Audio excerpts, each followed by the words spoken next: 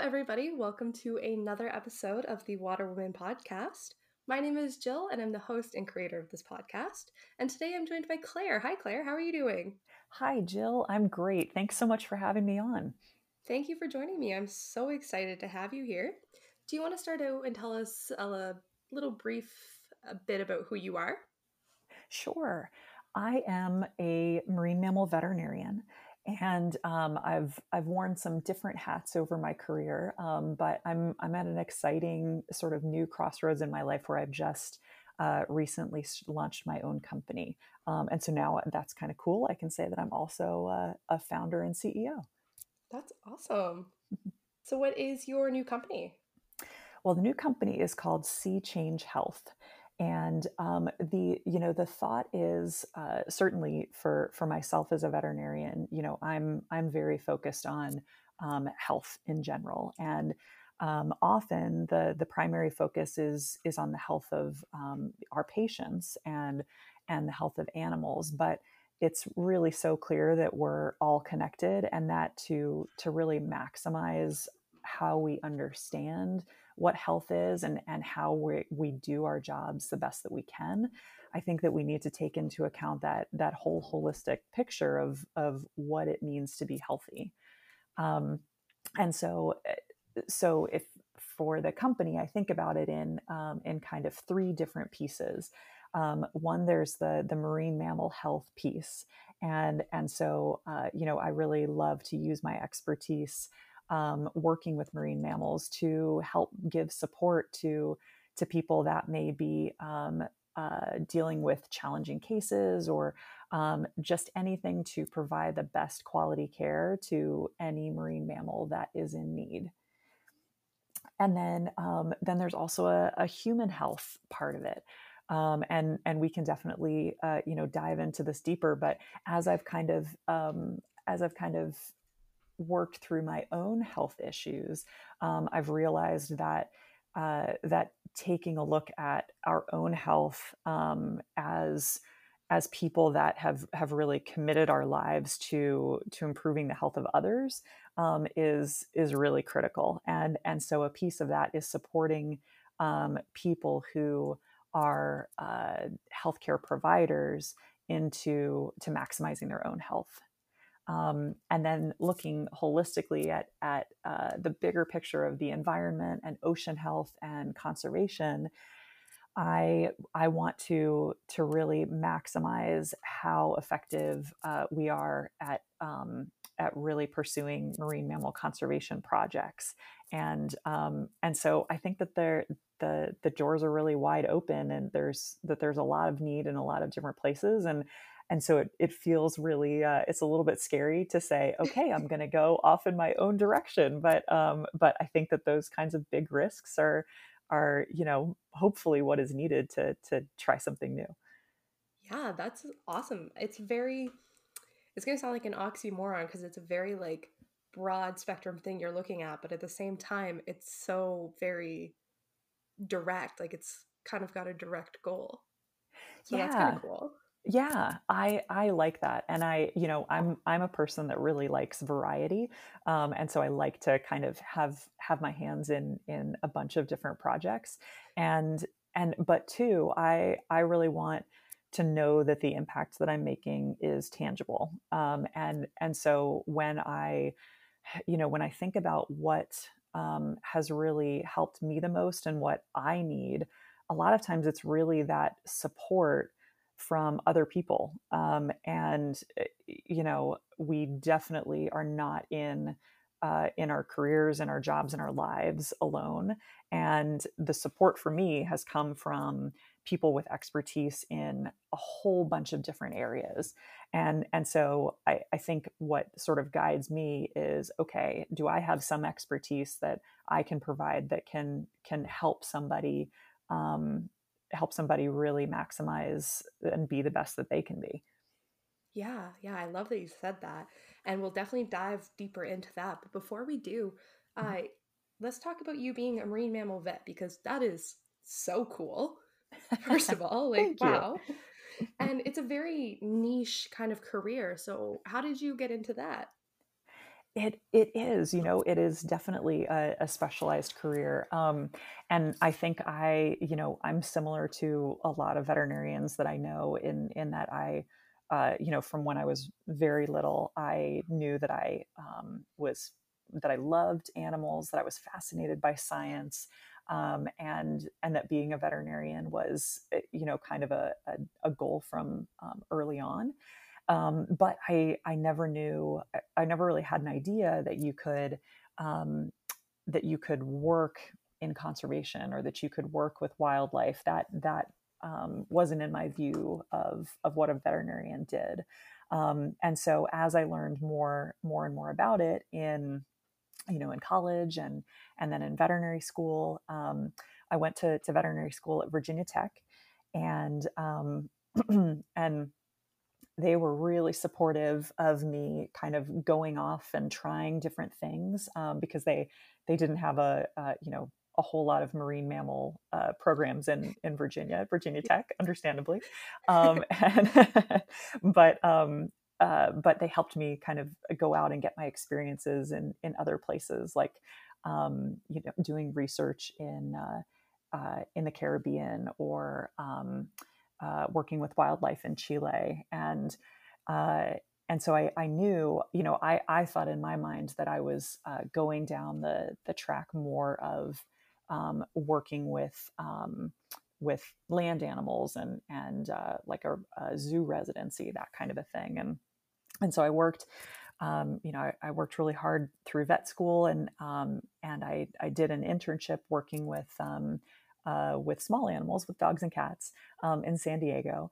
And I applied for zoo residencies, and I was rejected from all of them. And that was a point, where I was thinking, okay, what's next? This was kind of like my goal that I had been going after for a long time. Um, and the National Marine Mammal Foundation, that works with the U.S. Navy Marine Mammal Program, and as well as SeaWorld San Diego, had started a joint internship fellowship, and so I applied for that, and I got that, and that was an amazing year, of just getting really a lot of great hands-on medical training from a lot of really big experts in the field. Um, and I went on to do work with the National Marine Mammal Foundation.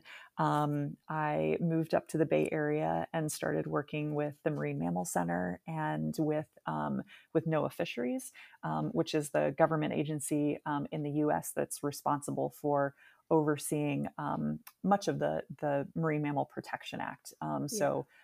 So understanding more about um, uh, many of the marine mammals in U.S. waters. And for me, during that part of my career, I was I was focused on things like unusual mortality events. So if there are uh, die-offs of a whole lot of marine mammals at a time, there are groups of responders and scientists that get together and try to understand what's causing those die-offs, and so that was a really interesting piece of the career as well. um, and and so then after so I was working with both the Marine Mammal Center and NOAA Fisheries, and then I transitioned into my most recent position, where I was directing the Hawaiian monk seal conservation program with the Marine Mammal Center, running the hospital in Hawaii dedicated to conserving the Hawaiian monk seal. And that was my most recent position. And then my priorities with my family and with my own health, were it was the right time to transition and start my own thing. And so it's been, I always think that kind of I look back every 5 years and I think, wow, how did I get here? I would have never expected the path to go, in this direction. And I think I must be at that, 5 year point where now looking out into the future, it's like, wow, what is the next 5 years going to bring? But I think that's a really exciting part of it, even though it's, Yeah. definitely scary at times. I have to try and remind myself that like I shouldn't be stressed saying anything could happen. I should be excited saying like anything can happen because it's just so wide open. Yes, absolutely. Absolutely. Well, and I have to say that I can't even imagine what it must be like to graduate and kind of be thinking about next steps in the middle of a pandemic. It has to be so bizarre and unsettling and unsure. And like, Oh my just to name gosh, that. yes. I love that you brought up the outlook of conservation when you refer like you weren't sure about conservation or didn't know you could look at a conservation standpoint as a vet because I feel like a vet is for a lot of little kids is kind of their like go-to job when you like animals. Like I know myself when I was younger, people would ask me what I wanted to be and I would always say a vet because I loved animals and it just made sense. And then as I Absolutely. got older, I was like I don't want to be a vet. Like it's just I don't want to that's just not who I wanted to be. But Mhm. I think it's so cool to look at it as a different way than you're not just like a vet, you're a vet focusing on conservation and it can have that outlook on it. Absolutely, absolutely, and I think that that's a process that that a lot of people go through, and because it's so true, like that's feedback that I hear all the time, where people will either say, "Oh, I so wanted to be a vet when I was little," or "Oh, I wanted to be a marine biologist when I was little." Those Yeah. two sort of like quintessential jobs, and then they said, "Oh, but then I realized." I hate blood or I didn't want to see animals suffer or something like that and so thinking about like what is it about that um the sort of pristine thought of it that then when people realize more what they really like and value and the things that they don't want to do day to day, which are totally valid and if you don't like the sight of blood um, then working with animals that are sick is definitely going to be challenging. But I think that's one of the coolest things to see in thinking about like all of the different options that there are out there is that I'm still, I'll still meet people that are doing something that is just a really unique spin on on a more common uh, job or career, and they've really made it work and have made it turn into exactly what their passion is, and that is, I think that's super cool to see that in action. And it's like thinking back to vets, it's kind of like when you think of vets automatically, you think of like taking your dog or your cat or like your bunny or like a household pet to the vet. But you're doing something that's completely like not I don't want to say opposite of that, but just like that it's so different. Like It these aren't is. anybody's pets. These are huge mammals. Absolutely, and that is really, that really changes the way uh, that I think about medicine, and that I think about just the different things that I do for my job if I'm helping an animal. I mean, first of all, working with wild animals and certainly animals that are bigger than we are. Um, just thinking about the different ways that the different options that we have to treat them is something that we have to constantly be thinking about. And so for instance, one of my research projects was developing a new way to treat eye ulcers. So sometimes, if I don't know about you, but even if I get like dust in my eye starts to water really. It's like I can't even watch like Oh yeah. Visine commercials or anything. But marine mammals have these really big kind of protruding eyeballs, and they're very prone to getting scratches on the cornea, which is the surface of the eye, and if you think about a wild animal that's sick, they're not going to sit still for you to give them eye drops multiple times a day. They're like, Yeah. I don't think so. And it's, it's stressful for them. And then for the people handling the animals, it can be dangerous as well, because they are wild animals and they can bite and they can really hurt you. And so we needed to think about, okay, what's a different way that we can minimize that. And that was something where I ended up borrowing a gel from Human Medicine.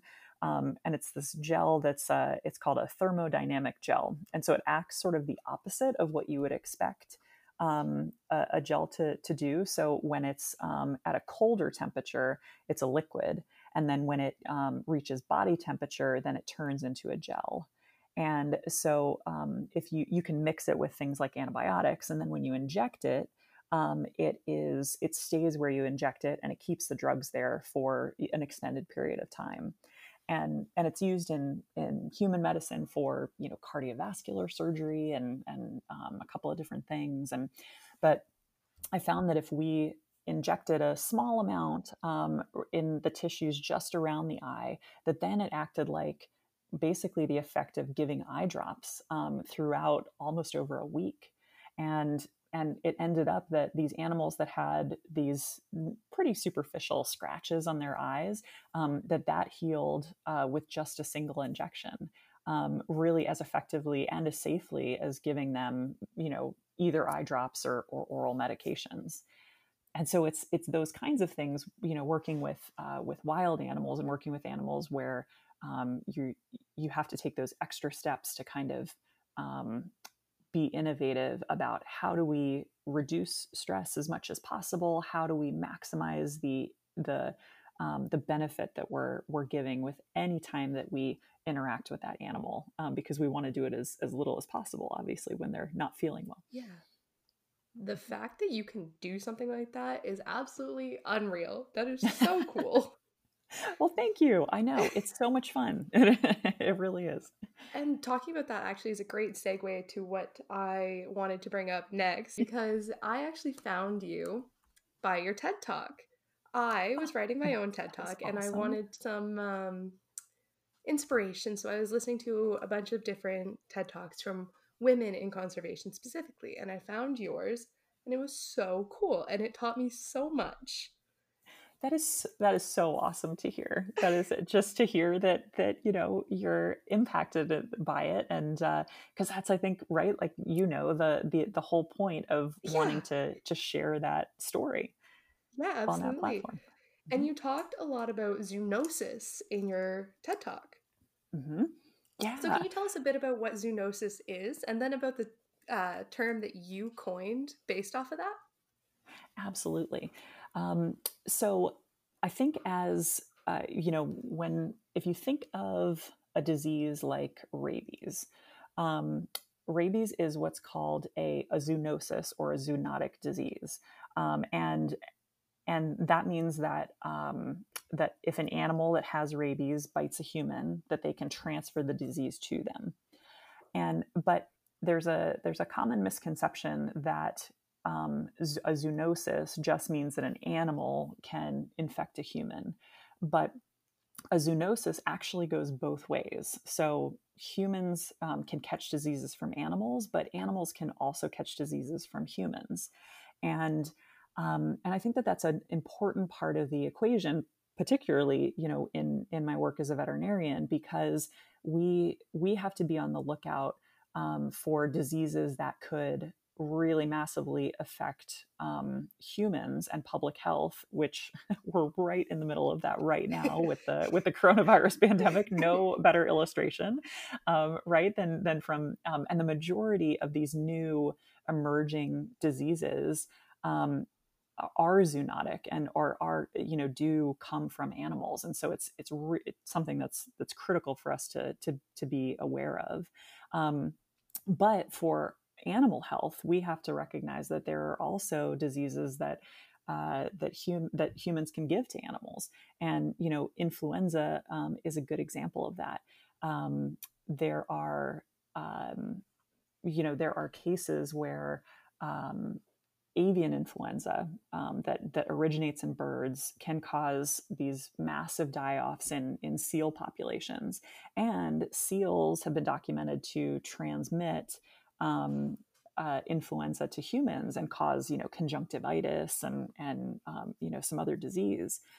But what I found really interesting was that elephant seals were found, they were sampled, so swabs were stuck up their nose, totally rude, of elephant seals just sleeping on the beach in California, and they found that the H1N1 pandemic, which had been circulating in humans the year before, was then detected in elephant seals the year after. And so diseases can definitely be spread both ways. And that to me got me thinking, as I was thinking about developing my TED Talk, and I was lucky to be selected as a TED Fellow, and so they spend a whole lot of time mentoring you on kind of developing the talk and all of that, which was just an amazing process. And I was thinking about the concept of zoonoses and zoonotic diseases goes both ways, and so does knowledge and what we know about animals, because we learn from animals, and we also can apply the things that we understand about us as humans and apply that to help animals. And so I coined a term for that, zoognosis, which sounds totally dorky, but No, I love it. but it takes the Greek root gnosis for knowledge, and then zoo for all animal life, including us. And so that zoognosis is the knowledge spread between humans and animals. And I think, again, as a veterinarian, it makes a lot of sense to think of examples from medicine, particularly when we think of from a One Health perspective of how how humans and animals and the environment are all connected. But I think we can also go outside of medicine and look at how, for instance, engineering, can really impact wildlife. Like, if you think about wildlife corridors, so there are folks that have engineered ways for wildlife to cross over, say, busy highways, because these highways have fragmented their habitats, and so then these populations get separated, and they're not able to, fulfill how they migrate or their natural behaviors.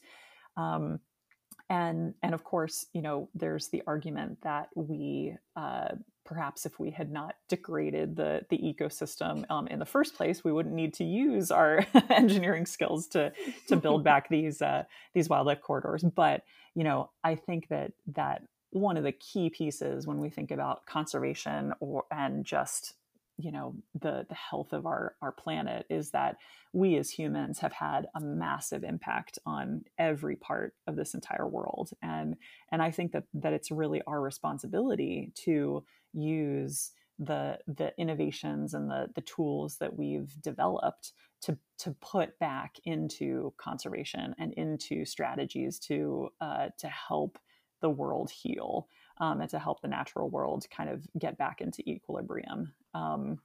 And so the wildlife corridors are an example of how we can take that knowledge that we've developed from a place like engineering and apply it to help animals and the environment as well. But that is so cool, and it makes a lot of sense to think about how knowledge would go both ways and how we can learn from these animals quite a bit. Absolutely, and I think too that when we're thinking about solving all of these kind of big P problems that we encounter, whether it's things like sea level rise and climate change, or coral bleaching, or things where these problems seem so massive that it sort of just makes you want to kind of crawl into a hole and just be like, what can we possibly do? I think in Yep. that aspect, I mean, that really common when we talk about conservation and just sort of how bleak something is, and it's hard to communicate that in a realistic way without causing people to just say, to throw up their hands and say, "Oh, there's nothing we can Yeah. do," What's the and point kind of thing? Yeah. what's the point? Absolutely. A podcast I just recently recorded, we actually talked a lot about this, about how you want, like, as people who are into conservation or conservationists, you want to do all you can. And then you kind of look around and, like, I'm looking at a printer right now and I'm thinking about my, like, digital footprint and, like, all this garbage around me. And it's just like, oh man, like, I'm trying my best, but I still have all this stuff. And then you think about, like, Right. the big corporations and you're like, well, what difference am I going to make? And it's just very, like, Yeah. climate anxiety kind of thing. Is totally real, is absolutely real, and particularly for those people who are working the hardest to really make changes, and who are making significant changes in their own personal lives, but then, just as you say, kind of look at the big picture and say, how is this even a drop in the bucket? um, and but I think that you know when we look for those types of answers, what makes the most sense to me is that I think, as a whole, have largely forgotten how to listen to the natural world. And I think that there are communities, particularly indigenous communities, that have not forgotten, and rely on what the natural world has to share to guide the way that they live sustainably. But I think that for so many of the rest of us, um, forgetting that animals are sentinels, and that they are canaries in the coal mine, and that if we're in order to solve a problem that seems so big and so complex, I think that at least for me, I have had to sort of sit back and say, I'm not going to be the one that saves the world. And Yeah. actually, that was like a particularly sort of seismic realization for me, to be, because I think that, as particularly as like women that go into marine science or conservation, or it's like we're like, okay, we're like, the world needs saving and we are going to do it, and we're gonna get on that. And but I think that you know, simultaneously understanding how small we are, and how sort of minimal our individual impact is, and also how connected we are to everything else, that I think that really what we need are people that are able to listen to what the natural world is saying, and help that sort of transition in the best way. I think if we are going out with the goal of saying we're going to save the world, that's really where the kind of climate anxiety and everything else is going to come from. When really, and I think going back to the supporters type thing, right? If we say we can't do this alone, and we need to listen for whatever the supporters and everybody are telling us that we need to do. And for me, that's animals in the natural world and what they're Yeah. sharing. And even just listening and learning to yourself, like, peak at the pandemic, I was very hard on myself and was experiencing almost a lot of climate anxiety and dread, which you wouldn't think it would be related. But I don't know about you guys, but for a while there, we weren't allowed to bring, like, reusable bags into the grocery store. Like, we had to use the plastic bags. And I haven't used Mm-hmm. a plastic bag in, like, I don't even, like, 5 years at the very least. And so, Yeah. like, having to carry those out, I was like, oh my god, like, I'm awful, like, I'm a terrible person now. But Oh. then having all this time off, I also got to, like, spend time in nature. Like I said, like, I live in the country, so I've been very lucky where I can be outside a lot of the time and not have to worry about, like, social distancing and stuff, because I have all the room I could need. And I also live on the water, so I'm, like, doubly lucky where I can, like, spend time in my happy place and kind of listen to nature and be like, oh, like, she's doing okay. Like, I'm doing my Yeah. best, and even little changes I'm making are something that I should be proud of. Absolutely. Yeah. Absolutely. And I think, you know, I was talking to the group of veterinary students from Tufts University, and and everybody was on Zoom from their house, and it was just a totally different picture from what it would have looked like if I was in person 6 months ago, right? And everybody had been losing their internships, or jobs had fallen through, and they couldn't do their clinical rotations, and all of and of course the anxiety around that. And I think that it made me think of a book by Atul Gawande called Being Mortal, and he's a physician that talks a lot about the process of people dying, and how that works. And of course that's something where during a pandemic, like we certainly don't uh, need more anxiety around that.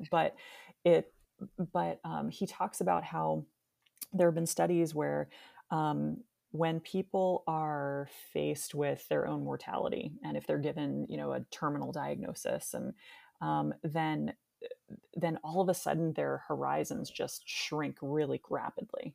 And so before, where they might have been saying, oh, my goal is to my far off goal decades away is to travel, or to have this career, or to do that.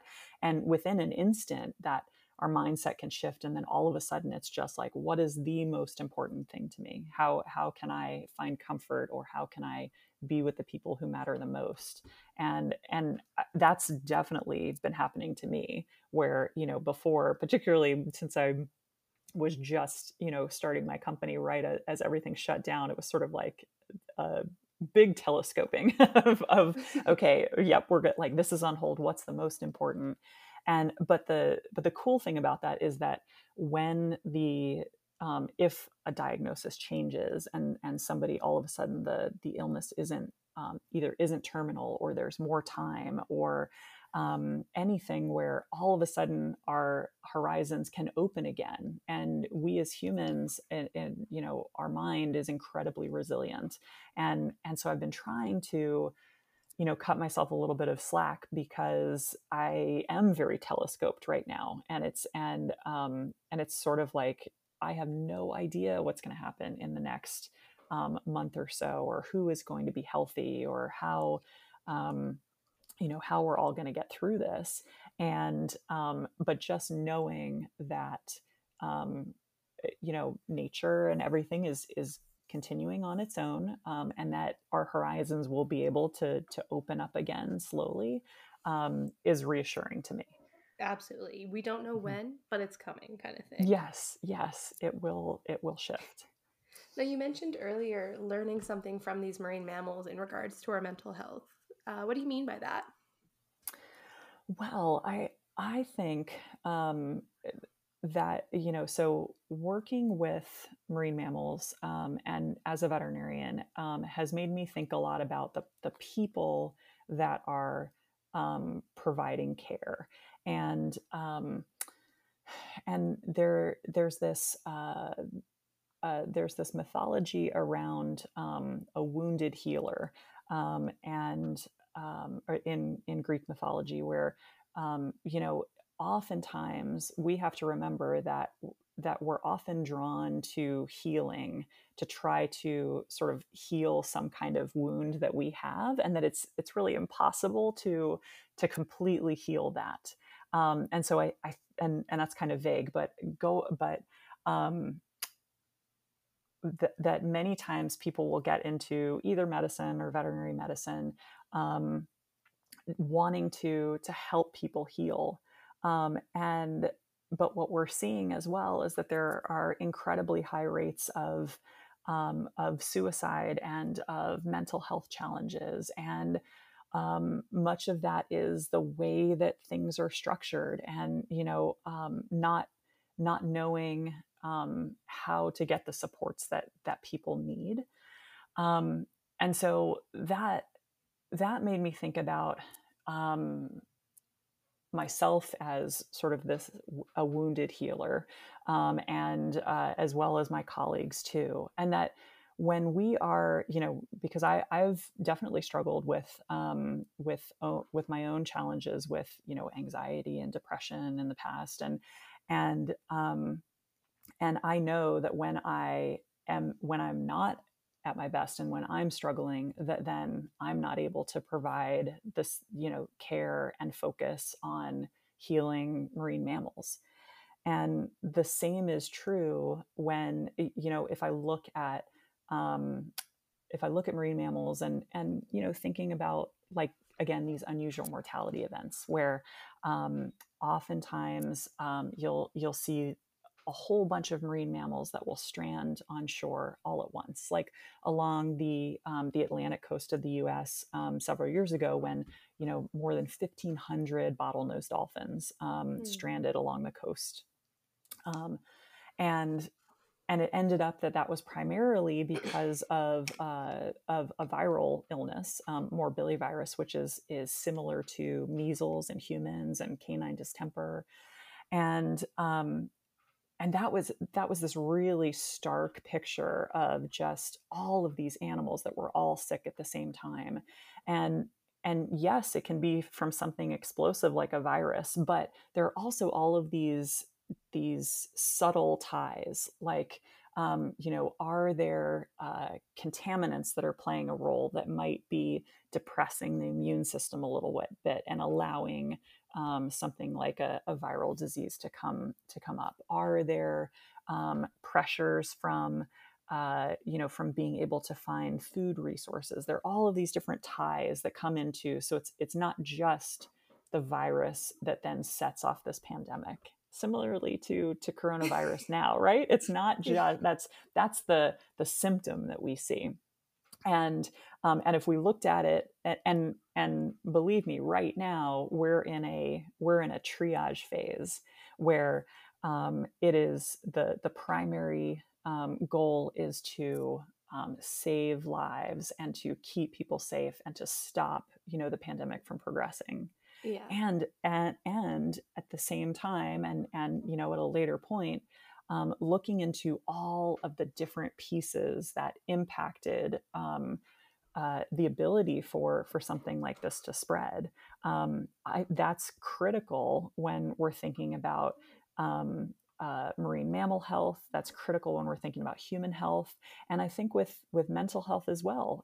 If we anytime in medicine, whether it's with our mind or with our body, if we're at a crisis point, then it's triage, and that's what we need. And we need to do everything we can to save an animal, to save a human.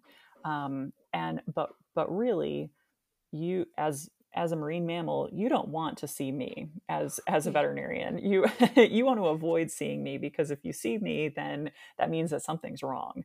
And so we want, so it's amazing that healthcare workers, for humans, for animals, are there when we need them and there in a crisis.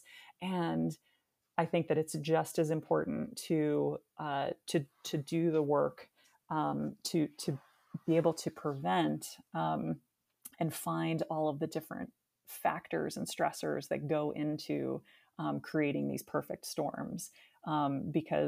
Because you ultimately, if I can be put out of a job because there are no more sick marine mammals, then hey, that's a great goal to strive for.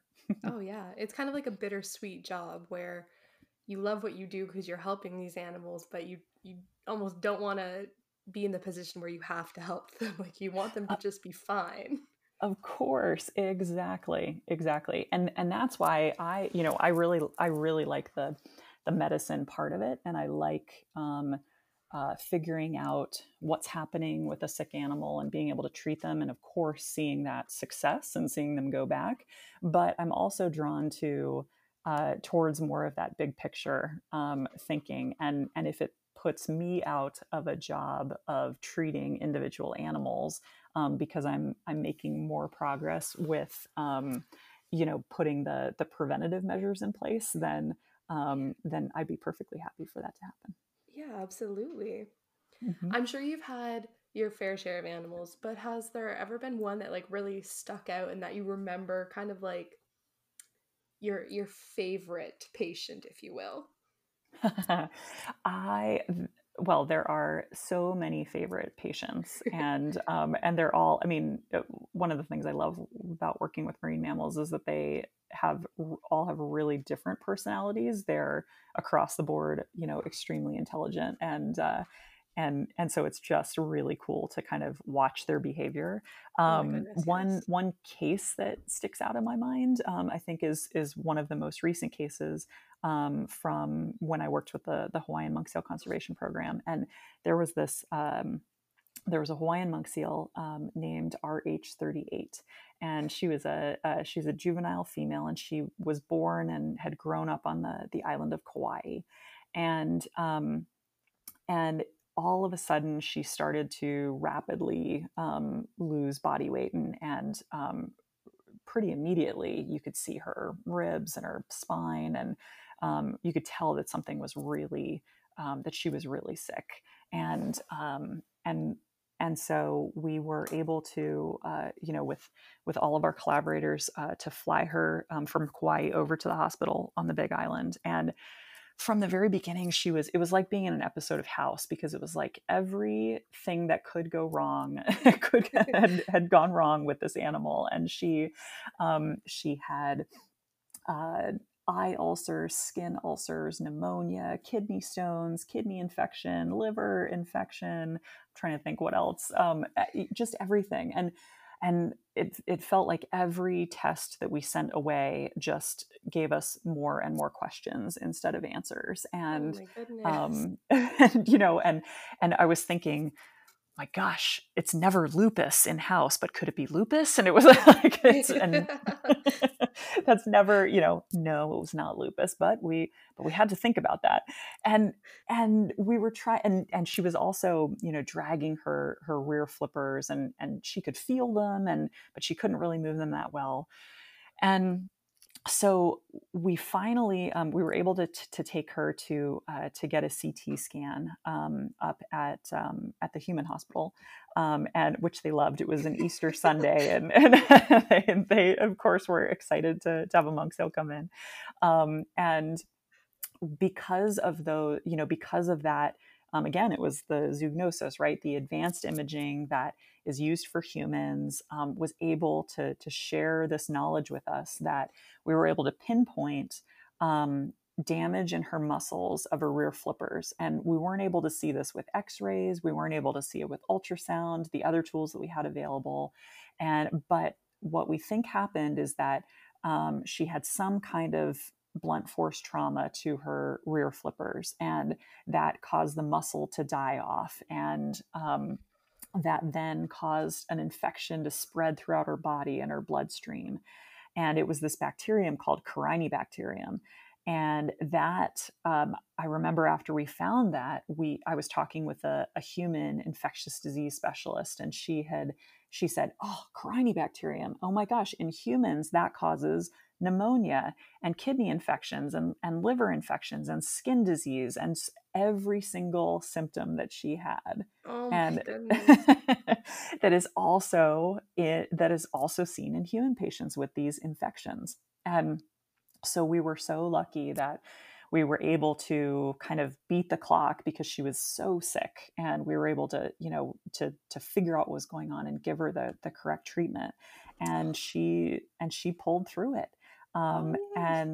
And it was so amazing to be able to release her back into the wild, and then to have the team on Kauai be able to monitor her, and confirm that she's still she's still thriving out there. Um, for me, that case really sticks out in my mind, because it was so apparent that conservation and medicine in general really takes a village. And again, it's that support system, right? Like, I myself, as a veterinarian treating her, was not going to be able to figure out what was going on by myself. Yeah, And so absolutely. it takes talking to experts from all kinds of different fields, and for everybody doing their part, monitoring her and treating her, and throwing ideas out, and all of that, to be with that one goal to save this animal. And then to see the impact, because saving her not only saved her life, which of course is a huge goal, but also because she was a female that would then hopefully will go on to reproduce. It would then impact all of the pups that she'll have in the future, that will then go to impact a species that's endangered. Yeah, that's Hmm. huge. That's Yeah. really huge. Yeah. So she had a big impact on me. Yeah, I can imagine. She's got a big impact on me, and I didn't even meet her. I know, right? You love her now. You're I know she's my favorite. She's my well, actually, I can't say she's my favorite seal. I did work at an aquarium, and there's two seals there that really have my heart, but she's top three for sure. Oh, that's good. I won't tell. I won't tell. Before we head off, there's a lot of little girls that I know want to be large animal vets or marine mammal vets. Specifically, there's a very special little girl in my life. Her name is Ava, and she told me that she wanted to be a large animal marine vet. If she was listening to this, what would you tell her about how to become one? Well, hi, Ava. I know that you're listening to this because obviously you're very special to Jill. And I think that the advice that I would give is try everything that you can. Try, even if it's something that you think you're not going to like, or you think takes you away from what that ultimate goal is. Give it a try. And because if nothing else, it can help you to confirm, oh, that's not for me, or this is for me. But it might surprise you in actually taking you farther towards your ultimate goal, in doing exactly what you want to do. And I think I always hear a lot of feedback from folks that say, oh my gosh, it's such a competitive field, it's such a small field, there's no way that you're going to get a job. And I mean, like, someone has to get a job, right? And so it might as well be you. And so I think that not only trying a whole bunch of different things, to see how you like them and see how they impact you, but I think also being okay with failing forward. And by that I mean that there are going to definitely be times where you outright fail, or you realize, gosh, this isn't exactly what I wanted to do, or this doesn't align with my other priority to maybe have a family, or to want better job security, or to actually want to be like a professional dancer. And that's okay to realize those things after you're halfway down the path, Yeah. because that can help tailor it too. And so I think being open to where life takes you will hopefully take you exactly where you're supposed to go. When Ava told me she wanted to be a large marine vet, I told her it was very competitive and that there might not be a lot of jobs in it, but that doesn't mean she should stop and that she should definitely keep going. So she's going to be so excited to hear from you and hear that she should keep going and at least try it out. That's awesome. Absolutely. Well, thank you so much for joining me today, Claire. It was amazing having you on, and I've learned so much just in these 50 minutes. I'm amazed. Thank you so much for having me. I mean, you're an excellent podcast host, Oh and my it's goodness, thank clear you. that it's clear that your passion, shines through, and it's so awesome that you're highlighting all of these women that are really lucky to be doing what they love, helping the ocean, and it's cool to be a part of that. Thank you so much. That means a lot coming from you. Wow. If there's anywhere people can follow along with you or your new company or anything like that, would you like to share it here? Absolutely. Yeah. So I'm most active on social media with Twitter, and with Instagram, following Claire Simeone. I have my own website, clairesimeone.com, that then talks about my company, Sea Change Health. And you know, I love talking with groups. I love speaking with people. I was doing a lot of that in person, and now as we're all shifting to more of a virtual world, it's something that, you know, if people are thinking about a way that I could be helpful, I'd love for people to reach out to me through any one of those means. Thank you so much for listening to another episode of the Water Women podcast. Make sure to follow Claire on all her social media, and I highly encourage you to take 10 minutes right now and go watch her TED Talk. It really changed my perspective and taught me a lot of new things. As always, you can follow along with Water Women on all social media. We're on Instagram and Facebook at Water Women Podcast, and on Twitter at Water Women Pod. You can also check out our website at waterwomenpodcast.ca or send us an email at waterwomenpodcast@gmail.com. And until next week, stay salty.